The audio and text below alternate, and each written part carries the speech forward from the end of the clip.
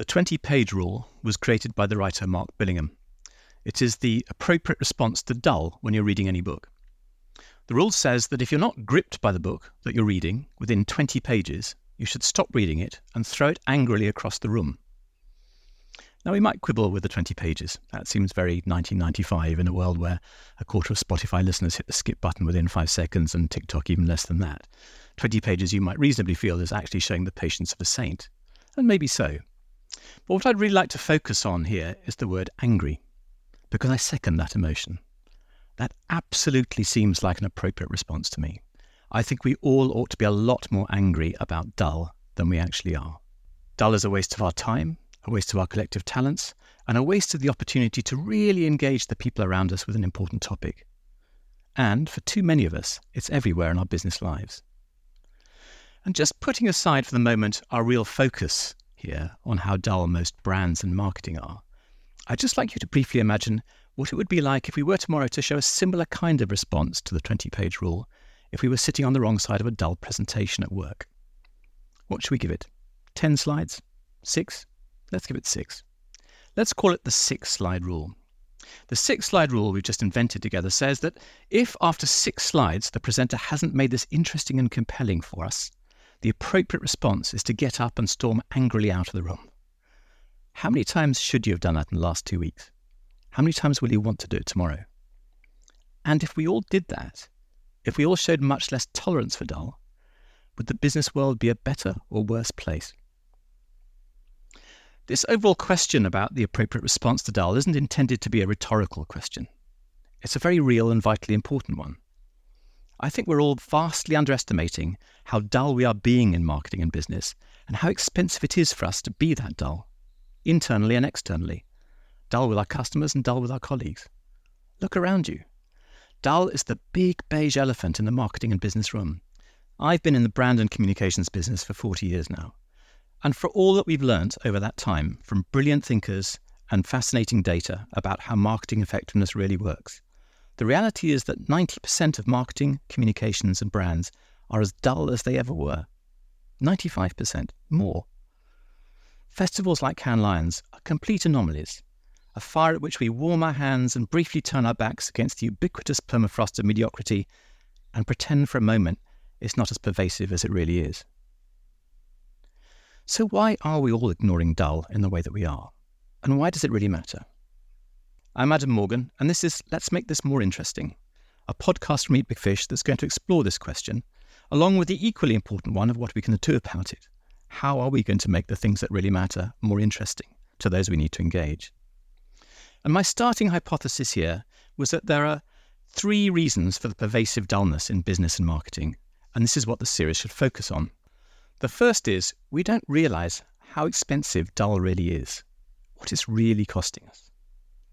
The second is we don't realise that we're being dull because we're setting the bar too low for what is dull and what is interesting. And third, even if we do realise that we're being dull, we don't really know what to do about it. So let's just start with that first point. Just how expensive is dull? I'm going to argue that dull is expensive commercially because you have to put so much more effort and money to land a dull message than an interesting one. And dull is expensive consequentially because dull is also excluding. In Stephen Gross's book, The Examined Life, there's a fascinating chapter in it where, as a psychoanalyst, he's treating a patient who's very boring. And the patient is so boring that the analyst himself, Stephen Gross, finds he's getting bored in the sessions, which is clearly not a good sign. And then Gross realizes that the patient is using being boring as a strategy to deliberately shut other people out, that he's setting out to exclude people, and dull is his way of doing it. I'm really struck by those 2 related thoughts about the cost of dull and their implications for businesses and brands. Certainly externally, there are implications for how we're wasting money and excluding consumers who would, could or should benefit from what we have to say and offer, but also for internal audiences, for our colleagues. If we are being dull internally, are we in effect therefore denying ourselves and our colleagues the ability to succeed? Maybe not in every meeting, in every conversation, but when it really matters. Because dull is the opposite of inclusive here. So surely then, I thought, the first thing we have to do is make dull itself more interesting to more of us. dull is, well, just too dull at the moment. And perhaps the best way to make dull much, much more interesting is to see if we can put an exact cost on it. If we knew exactly how expensive it was for us to be dull, how many millions of pounds, dollars or euros it was costing us a year, then would we really go on behaving in the same way? So I asked one of the world's leading experts on communications effectiveness if it could be done. Peter Field has, with Les Binet, done some of the most important and influential analysis on how marketing communication works for the last 40 years, based on an econometrically argued body of over 1,000 marketing cases. And Peter and I discussed if it would be possible to put an exact cost on being dull, and he's about to share some initial work against this. Now, I should emphasise that we're still in the foothills of this project, and we're looking around for further collaboration with data owners to play it out more fully. But let's just hear what Peter found based on his initial analysis. So, Peter, is it possible to put an exact cost on dull? What are the headlines here? Well, we certainly can put a cost on dull. How exact it is, of course, depends on a number of factors that we'll talk about. But we've done that. We know that it is many millions of pounds. We'll talk a little bit about that in a moment. But it depends on a lot of factors. We can look, for instance, at how it varies depending on which category you're in. And we could even go on and look at how it varies depending on the nature of the brand. So there is a lot of work to be done. But we know we can put numbers to all of this. Brilliant. Okay, so talk us through it a bit. So tell us about the data a bit first. So we're working here with the UK IPA effectiveness data. It's the data that accompanies about 1,200 case studies of effectiveness in the UK IPA Effectiveness Awards scheme. And what it enables us to do is to examine how inputs such as budgets and creative approaches influence outcomes such as business effectiveness.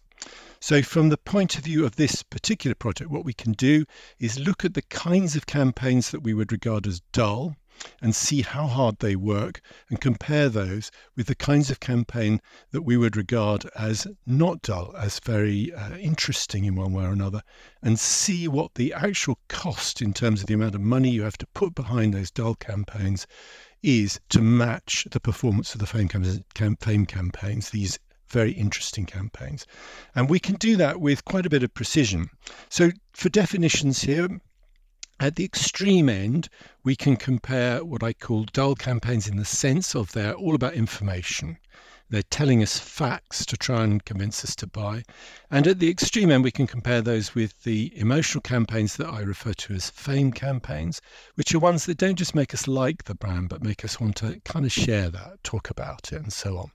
And we know that less exotic emotional campaigns kind of fall halfway between these two extremes. So the kind of costs we'll be talking about would be perhaps halfway between the two. So there is more work to be done on this kind of middle ground. But for the purposes of kicking this project off, let's look at the extremes so we know what is in play, if you like, between the dull and the non-dull.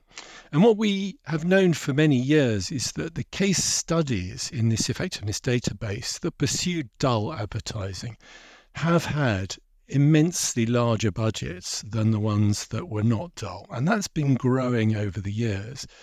Now, that's to the extent of 11 points of share of voice at the moment in this database. 11 points, that's huge. It equates to over £15 million extra budget across all the dull campaigns compared to these high-flying campaigns. So let's just scratch. So just so I'm understanding. So it takes 11 points extra in terms of excess share of voice to have the same impact with a dull campaign as an interesting one.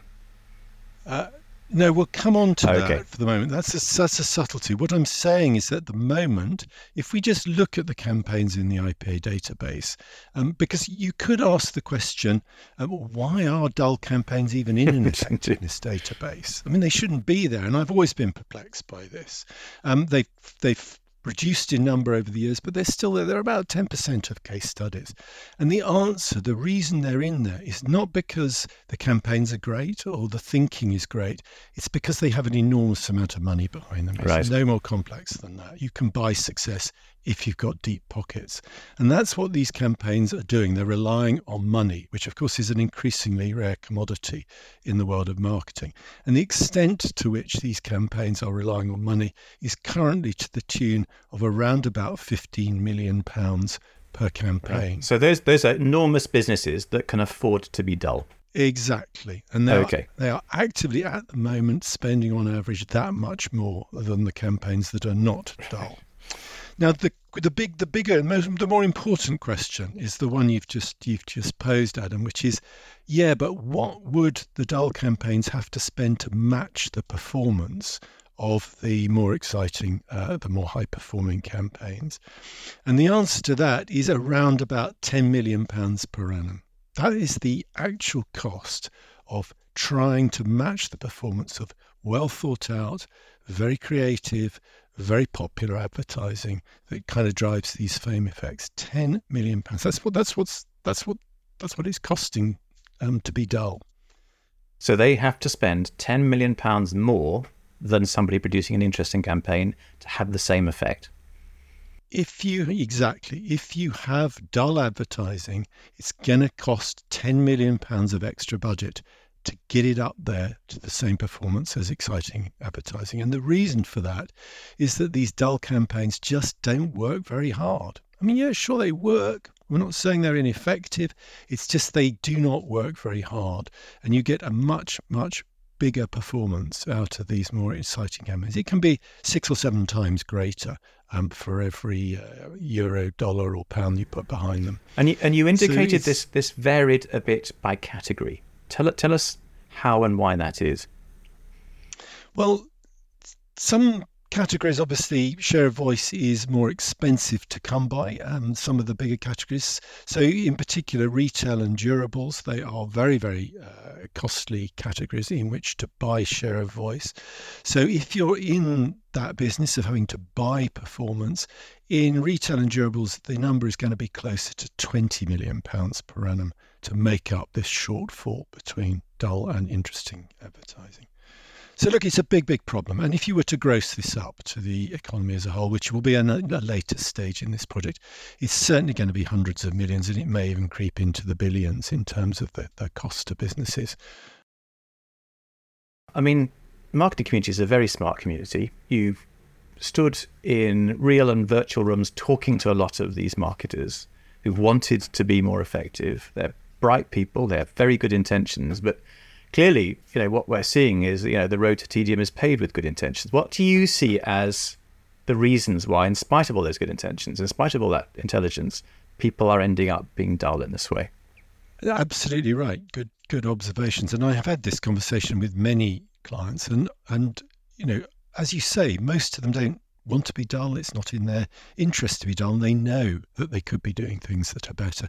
Often they're constrained by metrics, the metrics they have to work by, which are corporate kind of decisions, which kind of push you to dull because they're all about safety and they're about, not taking risks generally. Sometimes it's that the categories they operate in are permeated with dull advertising, and so it kind of becomes the norm. And so it would take a very brave marketer to say, look, you know what, I'm going to step outside, so I'm going to do the kind of advertising that nobody does in this category.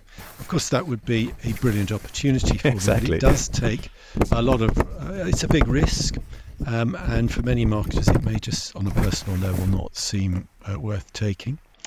And then there is another kind of bigger issue, which I think is a more worrying one, which is worth talking about here, which is that we've had at least 15, getting on 20 years now of what I call performance marketing think. And what we've had is models of effectiveness in performance marketing that drive short-term bottom-of-funnel sales, no doubt about that.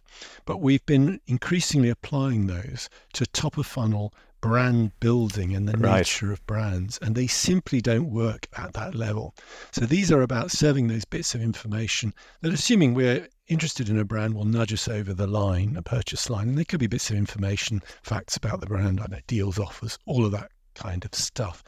But these don't build brands very strongly, and they are not the way to create these kind of high profile, really effective advertising that drives maximum long-term growth. And we've seen that kind of thinking permeate through the advertising kind of ecosystem, the creative approaches it leads to increasingly appearing in the kind of brand advertising where they simply shouldn't be there. That kind of in-your-face, heavy sell, benefit-focused, shouting kind of advertising, that it just doesn't cut it in terms of long-term powerful brands. So, fascinating start to this project about the cost of dull. What happens next? What kinds of collaboration, what kinds of further data, what do you want to look for now that will help kind of deepen our understanding of what's going on here? Well, in part, this is a call for collaboration from others with data, because I think what we'd love to do is to be able to enrich the data we're looking at, particularly when it comes to the issue of defining dull and different levels of dull. And I've just been taking extremes. We need to look at the area in the middle, which is about various levels of safety. We know there is a real cost in being safe. It's not as extreme as the ones we've just been talking about, but it's likely to be certainly half that, because that is what the rough data that I've got is suggesting. But we need to really work out, how you define where you are on that spectrum from super dull to super interesting, and to try and put some numbers to the level of cost you get at those different levels. And I think we can do that by bringing together different data sources, whether it's to do with emotional responses to advertising and coupling that with the kind of detailed in-market performance data that we've got with this data. There's various ways we'll do it, but it's going to need interesting perspectives, interesting data, and we want people to collaborate on this as we go forward, because this is a really, really important challenge, I think, facing marketers right now. Peter, thank you. Really, really stimulating project. And we'll come back at the end of the final podcast and see where we've got to. If you're interested in seeing a bit more of the initial analysis, Peter's generously shared his data with us. And you can find some of his key slides in the podcast description. And over the next 10 weeks, we're going to go on working on it, and we'll share with you in the final episode the further progress that we've made. And as he says, we're kind of looking for collaborators, really. If you or your business have data that you're open to sharing with us on the project, particularly data outside the UK, we'd love to hear from you. Our emails are in the podcast description as well. What initially seemed a fascinating, but I thought potentially impossible idea is starting to seem much more possible than I thought. And I think the implications of that in terms of raising awareness around the cost of dullness might be a really powerful wake-up call for our brands and businesses.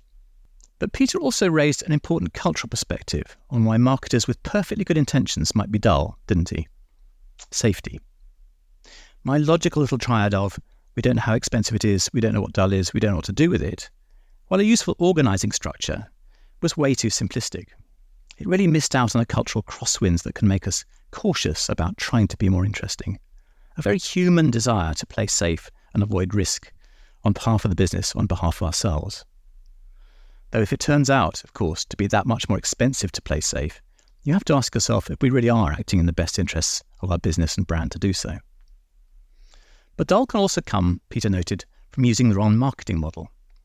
And one of our guests later in the series adds a further potential factor. We're simply setting the wrong bar for what dull is. We're using our own internal bar, our internal assessment of what is interesting and what is dull, when we should be understanding what the real bar in the outside world is, with our colleagues, with our consumers, because actually it's much higher than we think. So what do we do about this? Well, as we look to learn how to make our brands and our businesses and how we communicate externally and internally more interesting, we're going to set out to talk to two kinds of people in the episodes ahead. The first kind of people are those outside marketing whose job it is to make potentially dull subjects interesting for their audience. People in situations where the stakes are so high they can't afford to be dull. The reality TV producer needing to keep that big-time audience interested in watching for the next 20 seconds, and then the next 20 seconds, and then the next. The head writer of Sesame Street looking to fundamentally transform the long-term educational attainment of disadvantaged preschool children by interesting them for the first time in letters and counting. The science teacher who has an hour to get a 12-year-old entirely uninterested in covalent bonding interested enough not just to understand it, but to remember it next summer when the exam comes round. And these are people who absolutely understand, through very different lenses, what it takes to engage and hold the audience's attention, which is how we'll define interesting. The ability to create sustained engagement. That's the ambition we're setting ourselves. And we'll include in the interviews a handful of fascinating marketers along the way, challengers who wanted to make an impact on a dull category or situation, and we'll see why they felt they had to do that and what it led them to do, and indeed what their experiences and learnings have in common with that first group. Because the overall ambition throughout the series is to create something that you will find useful and be able to use yourself. In each episode, we're going to look to draw out ways of seeing or ways of doing. Ways of seeing are perspectives that will help us become more attuned to what dull really looks like in our world, and the kinds of mindset we'll need to embody to push past it. And ways of doing are the concrete toolboxes and approaches that we can use ourselves in our daily work and perhaps even in our personal lives. And at the end, in the final episode, we'll pull it all together and see what the commonalities are. Is there one larger set of universal principles that sit above them all about what it takes to be more interesting? Or are there simply a variety of different perspectives and approaches that we can choose from to suit us? And as you ask yourself, is this a podcast for me? I'd like to offer a lens to see it all through. I once interviewed in Johannesburg a writer of industrial theatre called Nick Warren. Industrial theatre is a form of training for miners there, gold miners, diamond miners, to teach them safety information. It's clearly critical information, but landing it with this audience can be very challenging. The audience consists of many different ethnic groups and languages. Some are illiterate, so you can't rely too much on words alone. They're heavily unionised, very suspicious of any communication from the boss. So industrial theatre is a performed drama that brings the information to life in a very engaging way, using music and songs as well as narrative. Struck by the level of theatricality about it, I asked him, was it really necessary to do all of that? And he looked at me very seriously and he said, when it's a matter of life and death, you can't afford to bore the audience. So think of this as a podcast for those moments when you can't afford to bore the audience. You may not need its learnings all the time, and it certainly may not always literally be a matter of life and death, as it was for Nick Warren's miners. But when you really need to take your customer with you, or the meeting room with you, when you can't afford to be dull, that's what this podcast is for. And along the way, our guests will teach us a number of other things as well. How to win a peacock parade, why our dog is a better producer than we are, the 2 ways to create cognitive overload, how classical rhetoric can make us a better 20th century citizen, and when we should never ask our audience what the best biscuit is. Now, I said the ability to make something more interesting was a skill that was vital for us as marketers and business people, and I believe it is. But it may also be a skill that's more important still for us as global citizens. A journalist was arguing the other day that climate doom is the new climate denial.